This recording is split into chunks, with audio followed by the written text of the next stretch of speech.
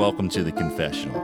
I'm Mike Moran. Tell us your deepest, your creepiest, your funniest.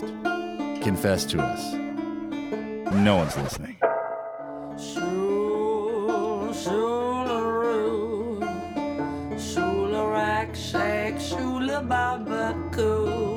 What would you sacrifice to have a slice of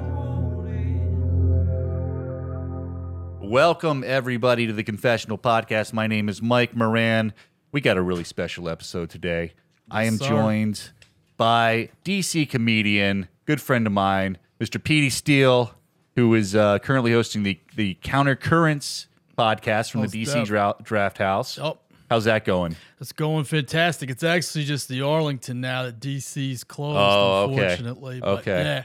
So you're interviewing headliners, local comedians there. Yep. Awesome. Running our showcase. We just had the first Thursday night. We're probably going to have the next April 29th. So okay. It's going to be hype. Great. Out. And is Countercurrents podcast, is that can you find that anywhere? Any website, any place where they're doing podcasts, iTunes, whatever, they got it. Awesome. Yep. Awesome. Well, congratulations on that. Appreciate Pete, I called you up here today because I know you are one of the biggest hip-hop fans I know. No doubt. And we are absolutely blessed to have a total hip-hop legend on the podcast Without today. question.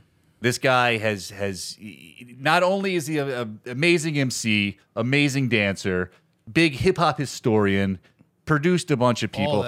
Help me out here because he's done a lot of stuff. I mean, it came out with the seminal group Third Base, one of the first white acts to get respect in the mainstream of hip hop. But then additionally discovered a little unknown talent by the name of Nas, and then another. He helped along with the progress of MF Doom and Sub Rock, and worked with Nonfiction. I mean, this guy, he's the Renaissance man of hip hop in a lot of ways. Eminem was just saying how much of an influence he was. Yeah. He has a podcast now called Search Says. It's really good. He had Chris Rock on recently. He's had Questlove, everybody, and he is getting ready to launch the Timeless Podcast Company. And he's going to tell you all about that. Please welcome to The Confessional, MC Search, everybody. Thanks, man. Thank you. I'm glad people can't see this because PD's rocking the same shirt I am. Are you really? Some fighter shit. So I think we're going to need to go to bars right now to see who has to strip naked for fucking for the show right now. You got it. You got it. That's how we do around the way when you can't have too many people rocking the same shirt. No. Especially when it's polo. Well, I think let me tell you something. That sale at the outlets, the Simon Outlet Mall, man, it was definitely 2 for $5. Yeah, that's where I got it. Yep. Yep. No, I'm on point, man. Yeah, no doubt. And I know you and I do a lot of shopping at a similar place. My man Ducky down in D.C. said what up, and over at Major. Yeah. That's my guy. Not only an amazing sneaker store, but just another amazing guy. So many artists owe their careers to Ducky U, from the Duck Down Guys to Snoop and just all the records he worked. So really, what do you do with Snoop? He's a great dude. He's actually one of the, well, he was doing independent radio promotion. He worked for Priority when Snoop was an artist there. Awesome. So Great. He worked radio promotion for Snoop and for Dre and Ice Cube and all that good shit. No doubt. Wow. Ducky's actually one of the few stores I'll walk into and not Boost sneakers from. So, I'm sorry. Should I mention that? Jeez, I probably should not have dropped dime on myself. Right. Well, anyway, but it's a good dude. So anybody in the DC area, make sure you support my man's store. He's incredible. Yeah, Major. Awesome. Maybe we'll have him on sometime. Yeah. Sounds like an interesting dude. I think he'd be honored. Yeah. You should. Yo, that dude is a wealth of knowledge. Just Ducky, just between sneaker culture, fashion culture, radio, records, music, that dude he should write a book. Ducky should write a book. Mm-hmm. Yeah. Speaking of which, weren't photography, you had a video, all of that. You had a book in the works at one point, didn't you, Search? Are you still doing that? I tried. I tried to do a GoFundMe. Oh. And I did a GoFundMe because I thought it would be the best way that if I didn't reach the money that I tried to raise, that it would 100% go back to the men and women who put up the money. I unfortunately did not educate myself on how GoFundMe works. Interesting. And how to maximize the opportunity. I wound up putting a lot of my energy in a culture vulture who wound up stealing my content instead of supporting me. And at the end of that program, it the guy wound up getting a lot more of my content than I would have liked. So it left a bad taste in my mouth, but definitely considering, thinking about, a more traditional path to a memoir. Awesome. And writing that. But awesome. Yeah, but I mean, listen, lesson learned. Sure. I'm one of these guys, first time, shame on you. Second time, go fuck yourself. You know what I'm saying? So there is no shame on me. Absolutely. There's no shame on me second time around. Second time around is go fuck yourself. Right. Right. Yeah, you got to bounce back from those things. But Search, coming up soon, you are going to expand the Search Says podcast into the Timeless Podcast Company, correct? So Timeless Podcast Company is something my wife and I started conceptualizing about 3 years ago, right? So, one of the things that was really frustrating for me is that I feel like the stories that are so rich and that are so amazing are just being told in one way. It's very narrow. And while I appreciate the documentaries that are being put out there, because I think that the documentarians are amazing, I think that the thing about hip hop that is incredible is its oratory history. Right.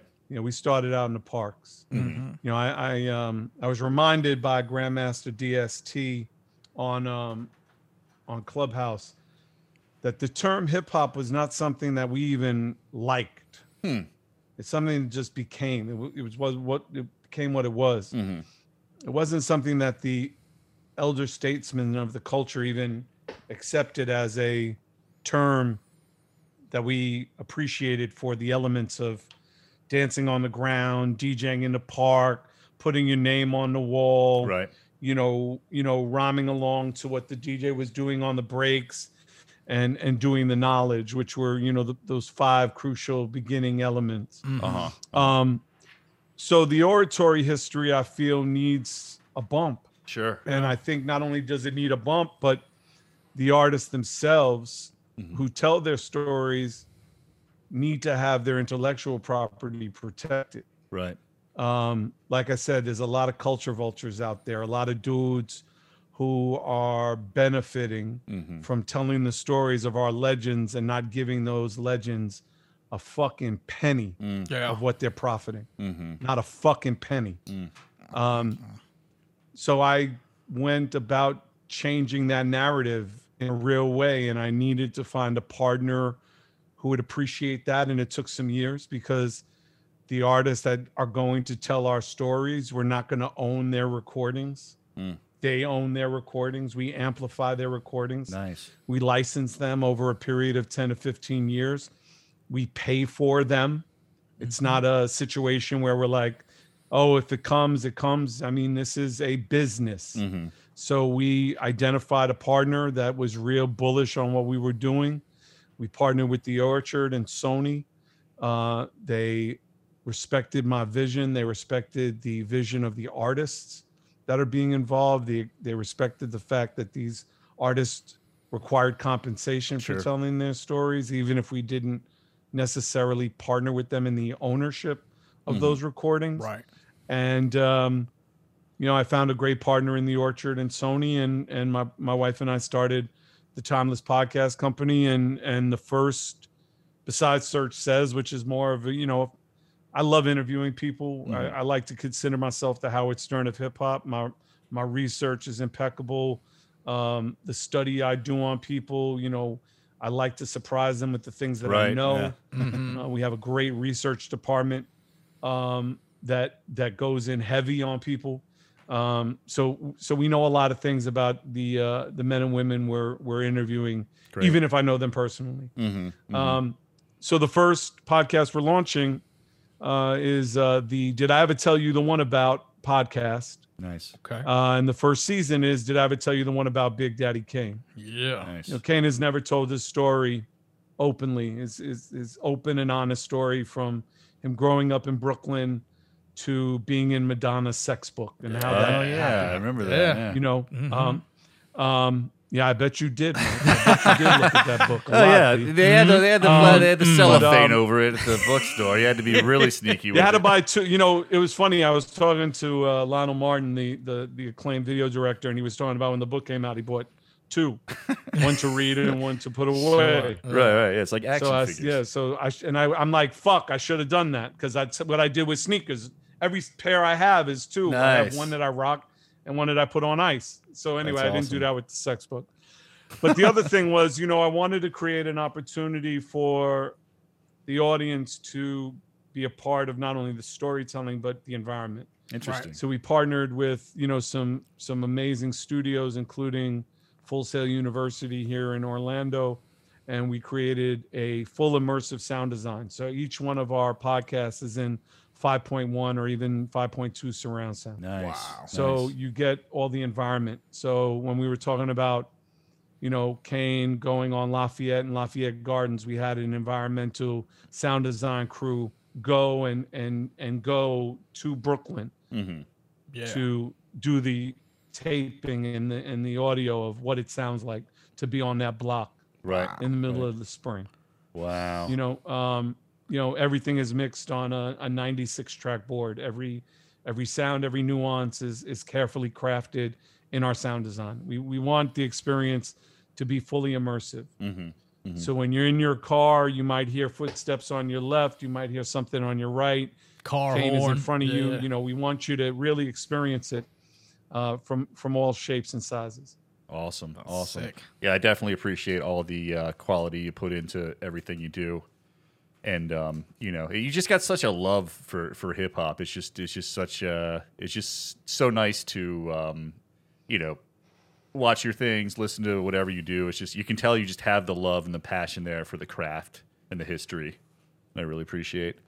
Well, I mean, I owe everything, you know, I have to the culture. I owe everything. Yeah. If it was not for this culture, if it was not for the music, if it wasn't for the time I came up, right, I'd probably be at Ducky's store saying, "Hey, Mike, do you need a 12 in that Nike Air Force One, or do you need a 13?" Well, that wouldn't be a bad that would be my gig. Job. Yeah. You know? Yeah, it would be different. What about comedy, sir? So you've been around the comedy world somewhat. Have you ever dipped your toe in it as far as being a performer? No. I think I would be good at it. I could see you doing it. Sure. Absolutely. I could see you. I'll tell you a funny story.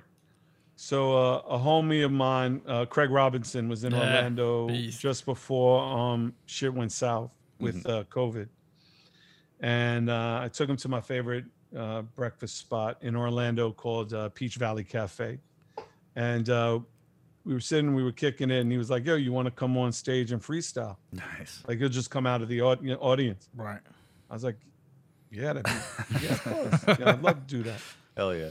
So he had this really funny dude that opened for him, T-Rex, and his other homeboy, and they were hysterical. Todd Rex, yep. And then Craig gets on the keyboard, and he starts doing his thing, and then all of a sudden they're like, "Yo, is there any MCs in the audience?"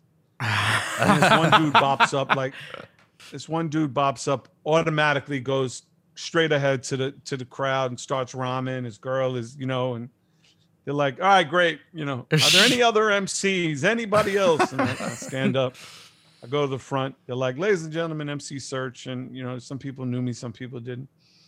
I start rhyming, and, you know, he was doing this whole thing with the keys, and he'd bang on the keys. And, like, when somebody he thought was looking at his dick, he'd be like, "Bang, bang, bang, stop looking at my dick, Charles." You know, like, really funny. And I start rhyming, and then all of a sudden I felt like it would be funny if I pivoted my freestyle to talk about how he was making the audience do his job, making everybody else laugh. Like, why are you putting the job on us? You're not a comedian, make us laugh. And I went and I banged on his keys while I was freestyling, and they were fucking crickets. Nice. And I'm looking at Craig, and Craig's looking at me, and he's like, "Search, what the fuck are you doing?" Like, it's what he said to you. I said, I just want to be heard, Craig. I just want to be heard. Crickets. He's like, "Why don't you do what you do and run?" So I started ramen, and applause. And I felt like an asshole. This lingered for like months and months and months. I felt like an asshole.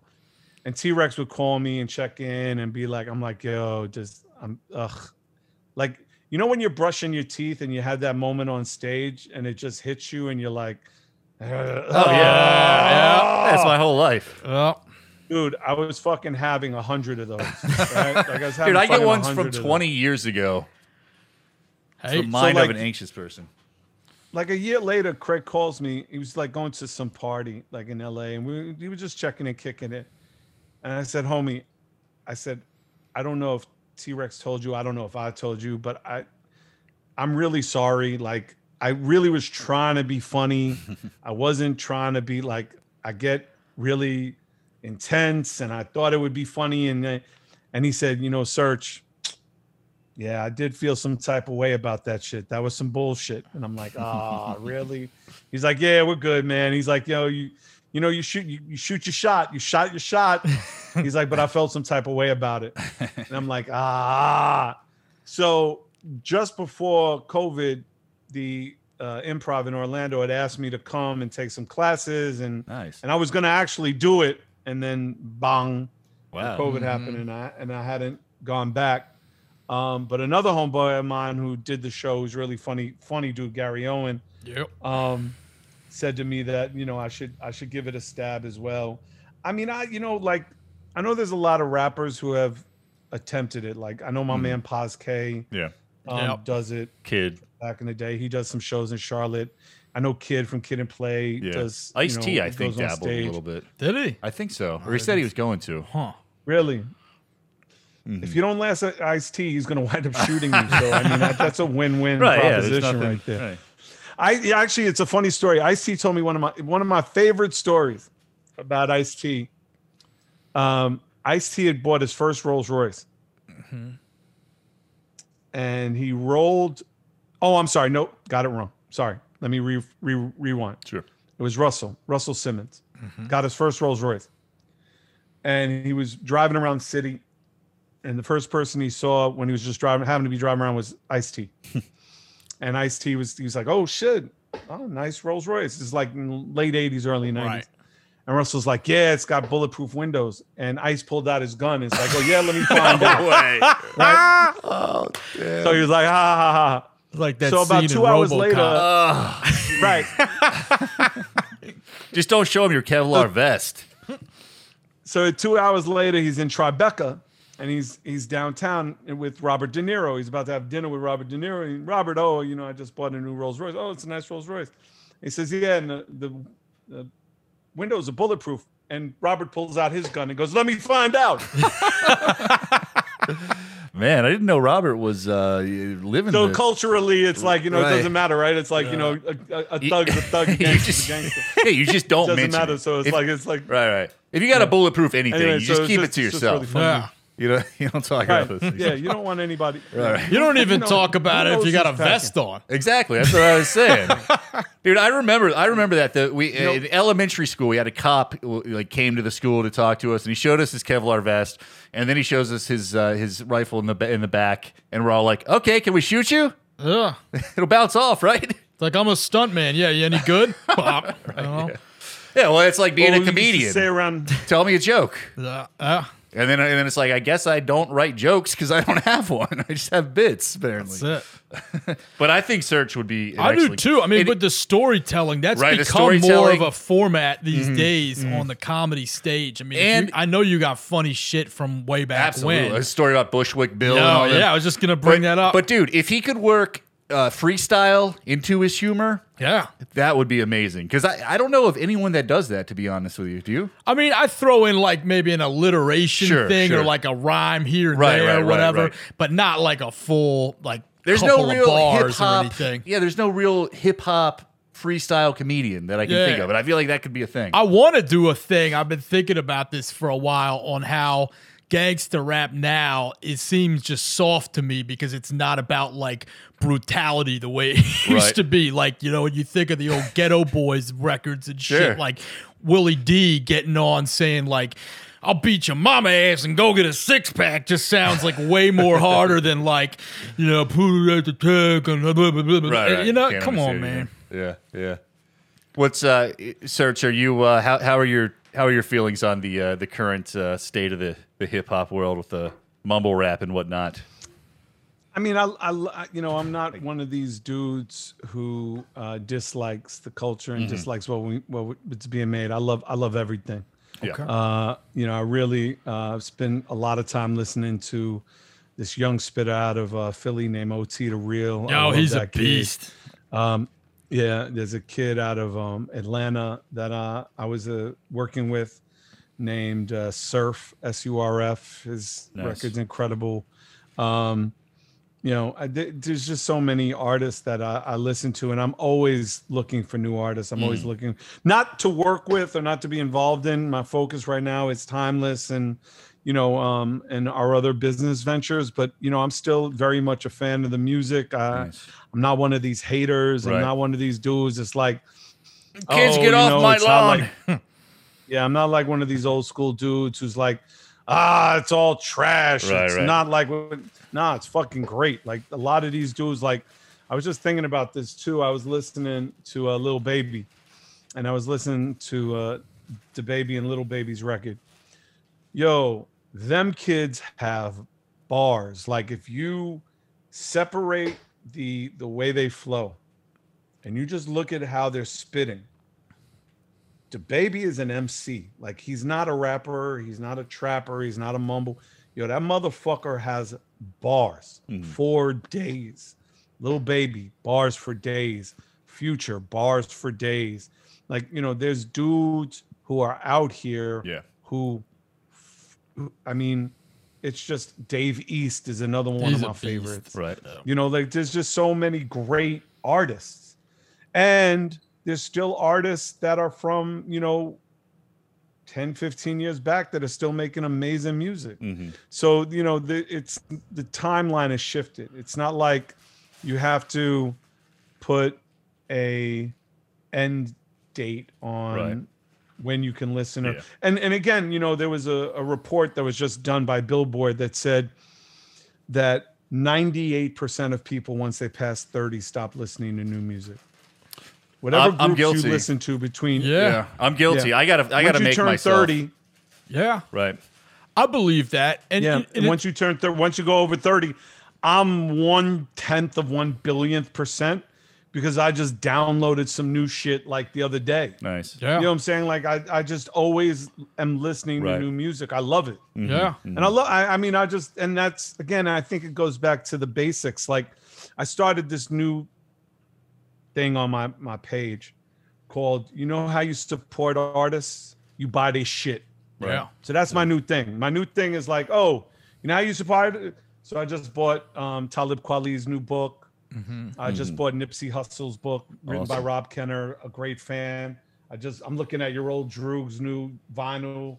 I just bought the new Ill Bill project. Like, so my whole new thing is you'll see once a week on my search Instagram, it'll be like, how you support artists? You buy their shit. Yeah. Awesome. Fuck streaming. 100%. Fuck that. Nice. Buy their shit. Hell yeah. You know what I mean? Like support artists because you know what? That's what you should do. Right. Like go to iTunes, buy their albums. Stop being an asshole. Yeah. For sure. No question. All right.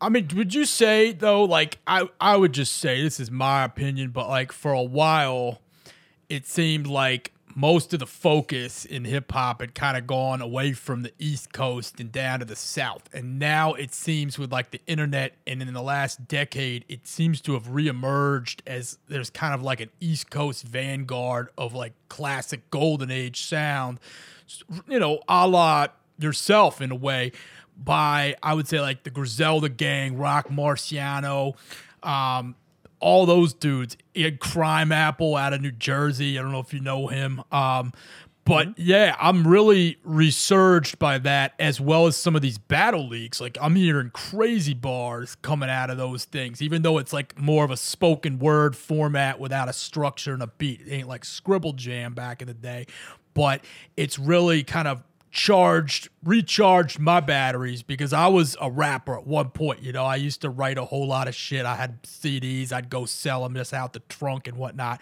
And then I discovered comedy, and it was like an easier barrier to entry in DC. And I wouldn't mind fucking with the pen again one of these days. And like, I don't know, it feels like a very special time for hip hop, despite what other people are saying insofar as, you know, it doesn't seem like you have to use the radio anymore, and you don't these days. There's no mainstream anymore. It's you can. What would you say about that? Well, first of all, I love all those. I love Conway. I love West Side Gun. I love Benny the Butcher's a fucking animal. The best. But also, you know, they adopted my man from Detroit, Bodie James, who I signed in 2011. Bodie's been a beast since Jimbo, you know, so the Versace tape he just did with West Side Gun is one of my favorite mixtapes of the year. You know, you mentioned, you know, all of the things that I love to listen to on a regular basis. I just bought West Side's new mixtape. I just bought Benny's, you know, mixtape, you know, yeah, but I, you know, as far as the battle leagues, like for me, I always rhymed a cappella. Okay. When I battled MCs, I never wanted a beat because I never wanted to be limited by a tempo. Like it was always, you know, when I was coming up in the 80s, most MCs didn't rhyme off the top of their head.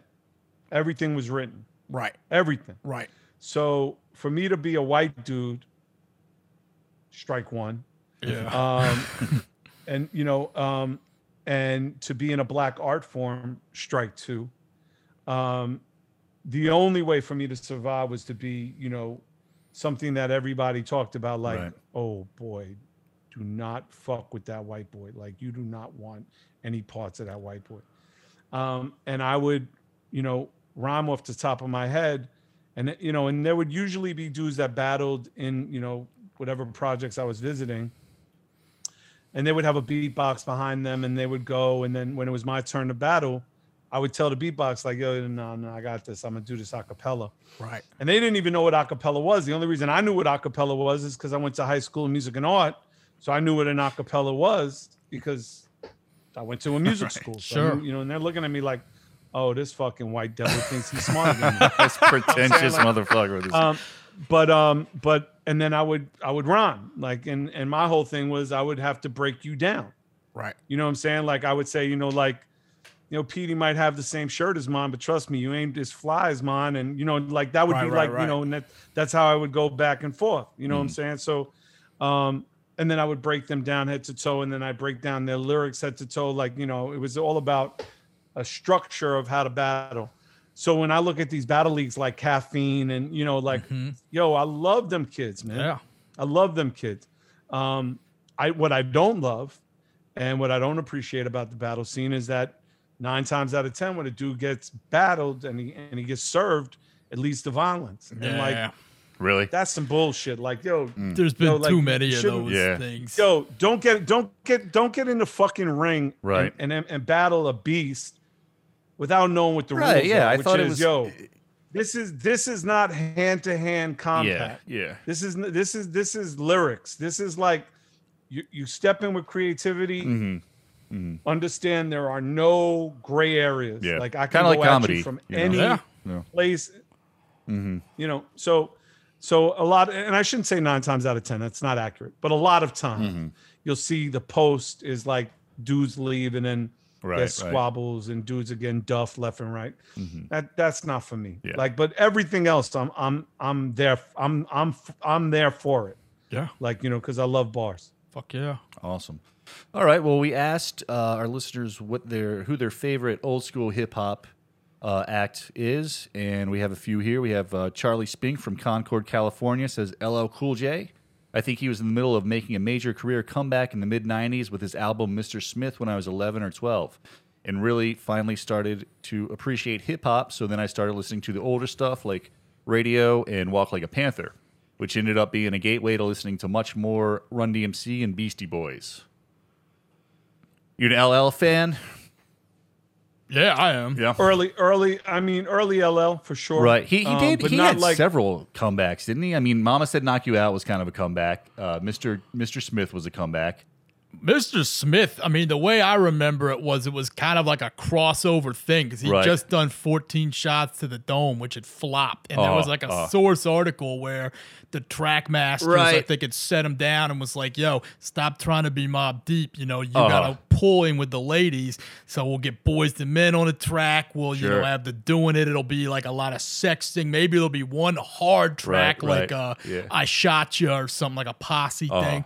And then I honestly attribute that album along with like Puffy and Master P to kind of what I call the sort of like dilution of bar heavy hip hop in the late 90s. Yeah, it's sort of an R&B. unspoken factor. I mean, it's a good album, but it definitely changed the focus. And then within a year from that album, he was the first rapper ever to perform for a president. Oh, wow. You know? So it worked. People were going, he's a sex symbol, you know? Yeah, and I remember another song kind of popping up around the OOs at one point where I was like, "Damn, LL's back again." I don't remember what it was. Yeah, I don't know. It was around. I was hearing it.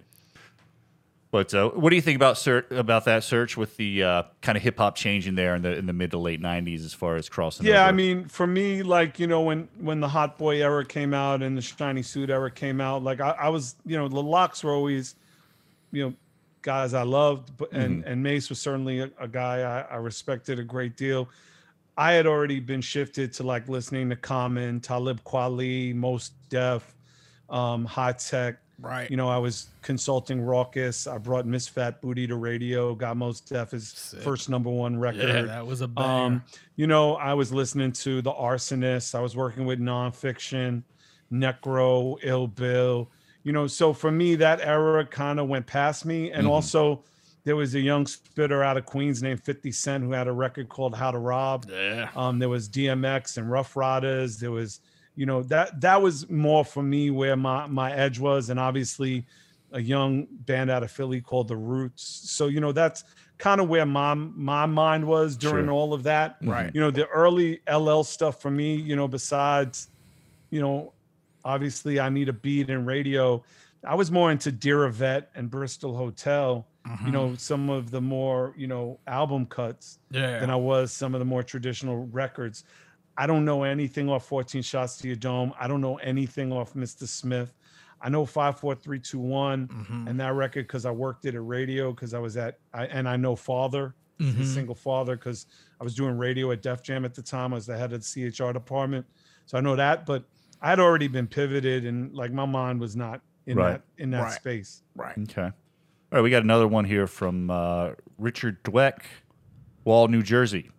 He likes Eazy-E. Had a really good flow, good voice, and is impressive because he had a lot of anxiety early on and had to be alone in the booth to record, which of course we saw in the Straight Outta Compton film.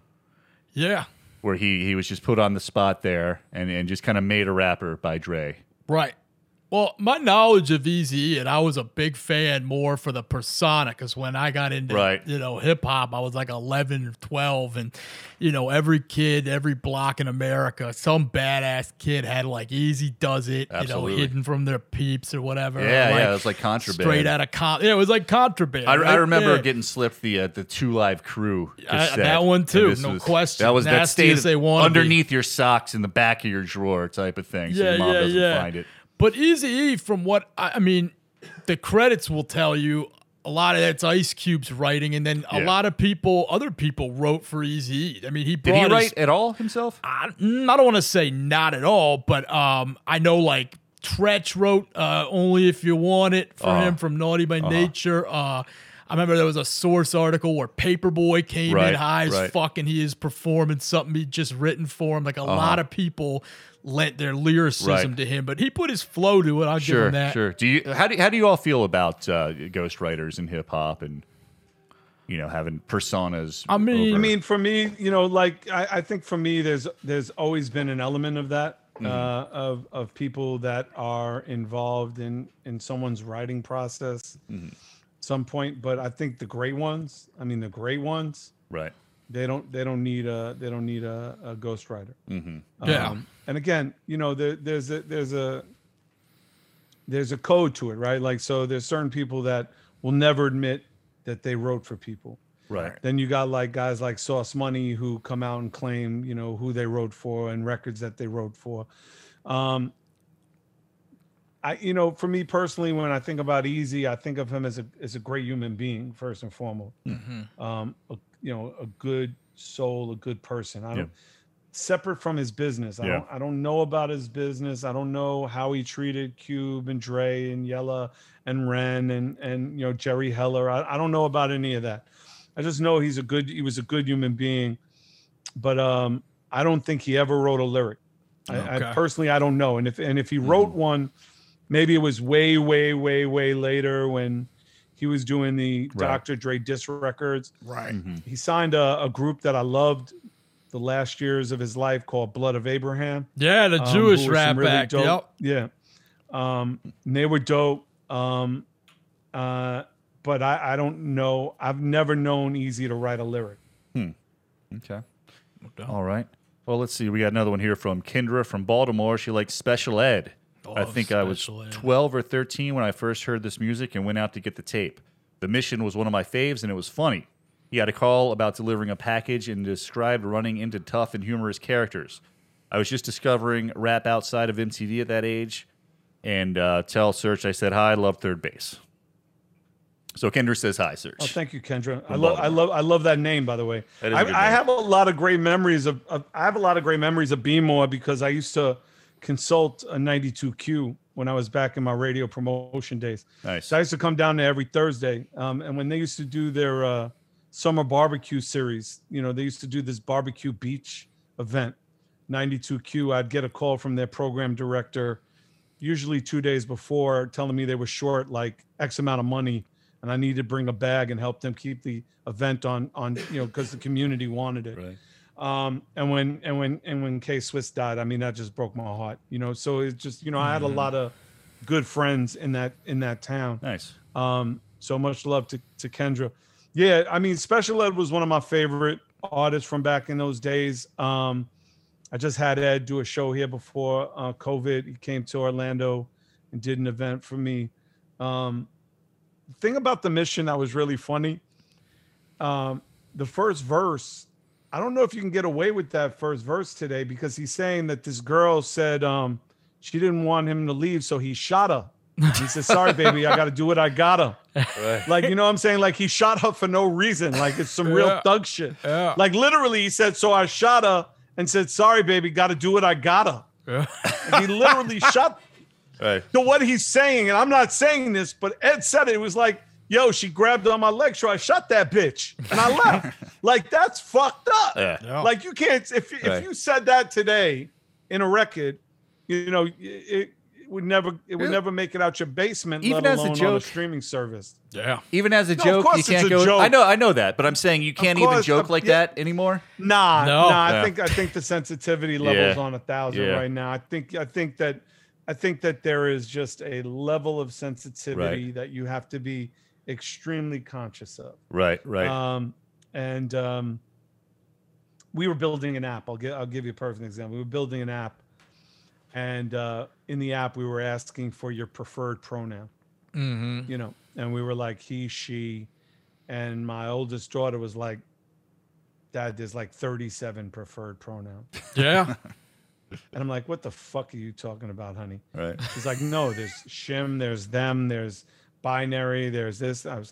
So we put them all in. We put it all in. Wow. And I will never forget the research that we got when we first went into beta was the early impressions where people appreciated how many preferred pronouns there are. Right. Because people do not want to be identified anymore by a male, female, you know, androgynous. Mm-hmm. They want the flexibility. And in that flexibility also comes a lot of sensitivity. Sure. Yeah. So, you know, the idea, I was talking to somebody about this the other day too. You know, this younger generation, what I love about them, what I appreciate about them is they're truly a tribe. Yeah. Like when we were coming up, you know, I think we were pretty open-minded, but we were open-minded only based on the limitations that we were given by our own parents. Mm-hmm. So like when we use and I don't care what anybody says, I'm going to say it anyway. When I would say to somebody, "Oh, yeah, acting like a faggot," it didn't mean that they were gay. It means that they couldn't kick the kickball in fucking 7th grade. You fucking faggot. Like, it's because, you know, we were playing handball and you let the ball go past the line. Like, the fuck is wrong with you, faggot? It didn't mean anything. Right. It meant asshole, douchebag, scumbag, jerk. It didn't mean anything. It had no sexual connotation. Right. It wasn't derogatory. It wasn't demeaning to anyone who was gay. It was just a word. And in the 90s, when you look back at the 90s, it was like, damn, we were some rough motherfuckers. Like, we really were talking out our neck, like saying things that by now we could never say. No. We could never share those, you know, so the sensitivity is at a level right now where even joking like that, there's no way to properly even place that joke in a context without having an asterisk and 1,000 explanations after the line. Sorry, baby. Sorry, shot her. Sorry, baby. I do it or not. But understand the shot wasn't a shot from a gun. It was more like love from a hun. And no. It wasn't love for a hun because she's you're going on like 17 bars to explain the fucking first 2 bars. You know what I'm saying? Yeah. Like, it would be forever. Dude, you should do a rap like that. Like, you start with Just a bunch of caveat rap. Yeah, totally. Yeah. It's called, Your hype call man it does the it. asterisk. Asterisk. Nice. I think we just invented a new form of hip hop here. Let's see. We got one more from John Stonebreaker, also from right here in Baltimore. Technically, I choose KRS-One. Technically, I choose him by style over era, though it's arguable whether he's a boom bap or strictly old school rapper. More stylistically old school, Curtis Blow. I got to tell you, I don't love this boom bap definition. It just doesn't backpack, boom bap, trap. It's music. Right. And it's music identified by, you know, the era and whatever. KRS-One is in my top 5 dead or alive for the rest of my life. Like, that's it. Like, I think recently my top 5 changed for the first time in my life. Yeah. Because my top 5 has always been Rakim, KRS, Chuck D, Nas, and Jay. Right? That's my top 5. But recently it's changed to Rakim, Chuck D, KRS, Nas, and Black Thought. Okay. With Jay as a close 5th. Yeah. Black Thought's EP with Ninth Wonder, phenomenal. Bar for bar, probably the greatest piece of music ever made. Bar for bar, probably the greatest piece of music ever made. Black Thought as an MC, definitely the most underrated MC of all time. Period. He says on that EP, money's just a concept. It never was an object, even when my mother was living up in the projects.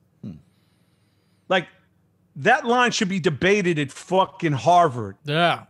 The post-modernity of money. Concept.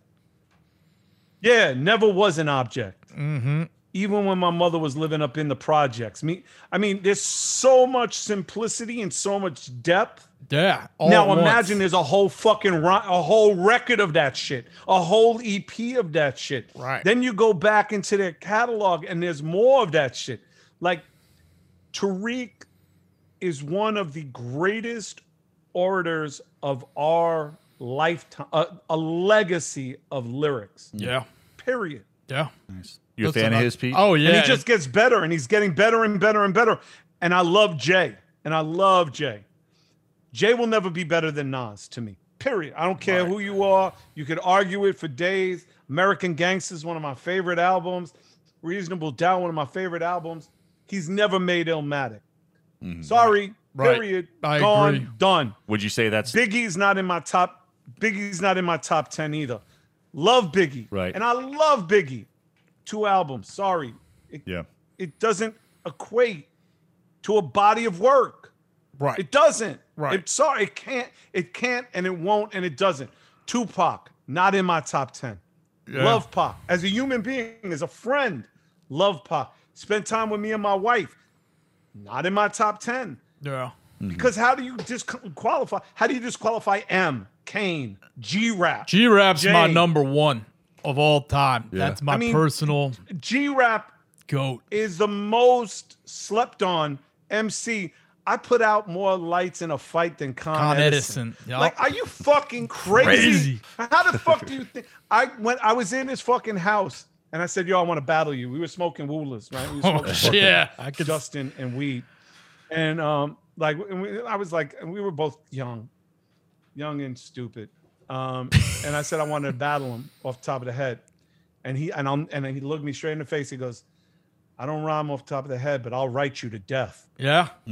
Yeah.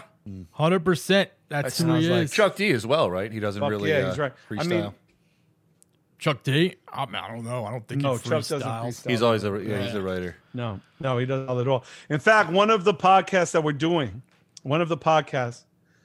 is called Line for Line. Nice. And we put two MCs together and we talk about their influence on each other. Right. The first season is Chuck D and DMC. Oh. And one of my favorite stories on that thing is that how DMC influenced Chuck in writing Fight the Power. And that's all I'm going to leave you with right there on that one. Awesome. But that's like, to me, all of those things, and that's why Timeless is so important to me. Mm-hmm. That's why it's my sole focus is Timeless and those podcasts is because those stories have to be told. Yep. But they have to be told in a way that isn't just the voice and just, it has to be told in a way that's completely immersive. I need you to be sitting in that room when those conversations were had. Yeah, sure. So when we talk to the artists, we're like, okay, what was it like? What were you listening to? Who was there? I want to create this immersive sound design. And, if I could patent it, I would. You can't patent an idea like that. So my hope is that in 5 years from now, every fucking podcast that has to do with hip hop, all they do is immersive sound design. Because it's the only way to tell our stories in the way that is really respected, correct, curated right, and with amazing music. Yeah. Awesome. 100%. Pete, give us your top 5 if you don't mind. No problem. Cool G Rap, Big L, Nas, KRS-One, Black Thought. Wow, so you two are pretty close. Yeah, more or less. No, we're not close at all. Not even close. Not even close. Yeah. I mean, again, Big L. I love L. I almost signed L, actually. Wow. But you can't. It's one album. Yeah. It's one album. Yeah. First of all, it's 3 great freestyles. Yeah. The greatest freestyle of all time is him and Jay-Z on Bobbito and Stretch Armstrong. Greatest fucking freestyle ever. No. But you can't put Big L in top anything, top 10, top 20 on one record. It's the same argument I have with DJ Domingo and my friends and with Nori about Pun. I love Pun. Right. Can't put him in the top anything because he didn't have a chance to fulfill his destiny. Yeah.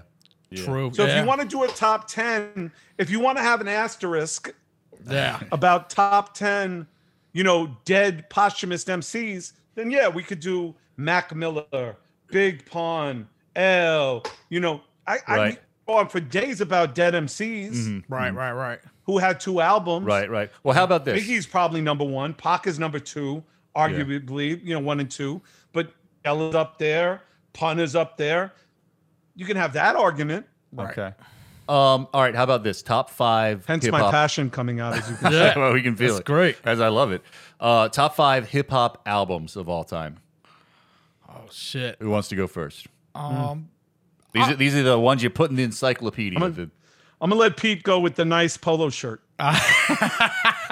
Look, I got you from the neck up, Serge. You and I got the same glasses, the same hairstyle. No, I here. know. You put me and Pete together, we get Serge. Very similar. There it is. Okay, this is True, mine. it's a good point. Illmatic, Breaking Adams, Who's that? Main Source. I don't know. Main source. End of the Stage. Wow, Mike. And I know. let me think Good here. choice. These are good choices. Oh, thank you. And say Paid in Full and Low End Theory. Okay. Paid in Full was. Wow. We are very close. Pete, you and I are very close. Do me a favor, though. You got to play him fucking Breaking Adams. Yeah. You got to play him. Oh, I'm on it. You got to play him. Awesome. If any, you got to play him live at the barbecue, Snake Eyes, Friendly Game of Baseball. Like, dude, this. I was going to Main say Source, earlier, I don't mean to cut you off, but back when he was asking if I like Black Thought, I was going to say I went to see the Roots for their first show at the Kennedy Center right before, it was December before Corona. Ducky was there too by chance. I didn't even know he was going, but he rolled up with some of his staff. And one of the things Tariq likes to do on stage is looking out the front door. And he definitely saw me doing the lyrics and gave me a shout from stage. It was tight. Nice. I was up in the third row. Anyway. Nice. I'm sorry. Continue. Yeah. No. So so for me, it's painful. Obviously, Eric B. and Rakim. Although, again, asterisk, Chinese Arithmetic, worst DJ record ever made of all time. 2 is Illmatic. Okay. 3 is OC Word Life. Brilliant. 4 is Low End Theory. And 5 is Takes a Nation of Millions. Public Enemy. Yeah, I love Takes a Nation of Millions. Yeah, it is a great one. I'm having a little fun with this. Let's just do a couple more top 5s, and then we'll wrap it up, if that's okay with you guys. Fine with me. I like this stuff. Top 5 dead rappers, like you said earlier. Oof. Shit. Okay. Well, search. Go ahead, Pete, please. Okay. Your show, brother. Go ahead. No doubt. I say Big L, Biggie, Big Pun. I mean, it's, I keep hating to name the usual suspects, but I'd also say Pac and then Scientific from Lawrence, Massachusetts. Unfortunately, a little known guy, but he was sick. He came up under Ed O.G. Okay. He put him out. Nice. All right. Search. So I would say I would have to, obviously Biggie, first and foremost. Story to Tell is, to me, one of my favorite, and there's also, we could do top 5 best well-written records of all time too. Like I could do a top 5 for album. Biggie definitely 1. Big L would be number 2. Pun would be 3. And again, this is me personally. Sure. This is not, don't take it as anything else but me.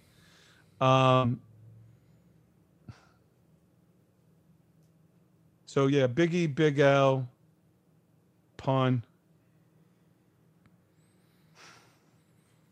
MF Doom. Oh fuck! I just forgot. I keep forgetting he's like a rat. He is here in spirit. Right. Yeah. Yeah, I probably have to take one. So fucked up. So fucked up if you like disrespect the dead. Oh, I'm sorry, one of you dead guys, you're gone. I forgot about Doom. You got bumped. Zev Love X. I shouldn't even. And it's so funny because I call him Doom because the world calls him Doom, but I don't know who Doom is. I know Zev Love X. Word. That's 4. I think the 5th one.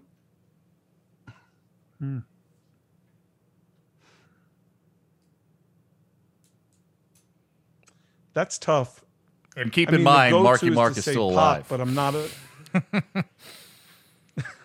It's true. Just a reminder. I'm not a. Again, I would have to say just because of his influence. No, you know what? So here's my 5. Here's my 5. It's definitely Biggie. It's definitely Big L. It's definitely Zev Love X, aka MF Doom. It's definitely Mac Miller, and then Pun. All right. Okay. That's right. my 5. Okay, I got a couple questions for you guys, just as you two are very knowledgeable in the hip hop history. We all know the Kool Herc is agreed upon as the first DJ in hip hop, correct? Yes. Yeah. He pretty much invented it. He would play the breaks in the middle. Who would you consider the first MC? Maybe. So that's a guy named DJ Hollywood. Okay. DJ Hollywood is the first. He's the known. It's Coke La Rock.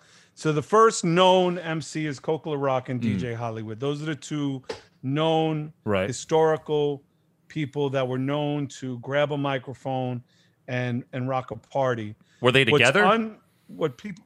No, separate. No, okay. But what people don't realize was the reason guys grabbed the mic to start parties in the beginning was to tell people when their cars were getting towed, right, or when the cops were coming. Right. That's when guys put mics on because you needed to just tell people what was going on. Yeah. Right. You had to make announcements. Sure. Fruit punch has been spiked. That's kind of how it became. So the first known MC is a guy named Coco LaRock. Yeah. And DJ Hollywood is also one of the known. All right. And Lord Tim is the first recorded song, hip hop song. Okay. All right. But a lot of people say the Last Poets, Right. and a lot of their early iterations in the 60s and 70s can be traced back, constituted as the early first hip hop song. Right. Right. Yeah. Okay. First white rapper. Very first white rapper? Shit, I don't know. So the very first white rapper is a guy named Vanilla B, a.k.a. Lord Scotch, a.k.a. Keyway K, a.k.a. Keo, a.k.a. Blake Latham. Wow. Blake Latham is a world-renowned graffiti artist named Keo X-Men, Keo X-Men. You can follow him on Instagram. Okay. He was the first white rapper ever. Wow. Okay. All right. I'm learning mad Me shit too. here. No, I love hearing about this great. stuff, man. I love hearing about the, Me and Sean Sataro, when Sean was a genius, we did a podcast it was me and Keo. Wow. Where we talked about, because when I went to high school, I saw him perform with the Kango crew. He was my mentor. He's my friend to this day. We've been friends since we're both 13 years old. So, that's great. Wow. Is he from Far Rockaway as well? Didn't want to be. Is Keo Nah, from Brooklyn. Okay. Park Slope. Got He's it. from Park Slope. So he never wanted to be and he didn't want to be an artist in terms of making rap music. Right. For him, rapping was always something he did for fun, something he did in the parks. That was more of his speed. Yeah. Right. Okay.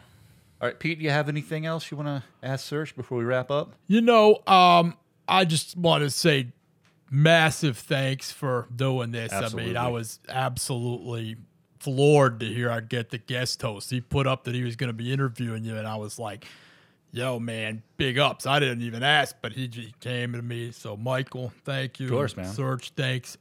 Additionally, because you said make sure I play him Breaking Adams. I wanted to verify to see if this was true. I'd heard initially on Live at the Barbecue there was supposed to be a fifth rapper, MF Grimm. Is that can you speak to any of the veracity of that? But he got in a car accident I don't know. on the way there. Okay, you're not sure. Correct. Grimm. I don't know if that's accurate or not. I know that Grimm was very tight with Large Professor. Yeah. Who was the producer of and in the main source. So I don't know. I don't know. I've actually, because of Zev Love X's death, I've gotten in touch with a lot of people from the GYP posse, our old crew from Long Beach, and I hadn't spoken to Grimm in 30 years. So I just spoke to him, and he's a wreck.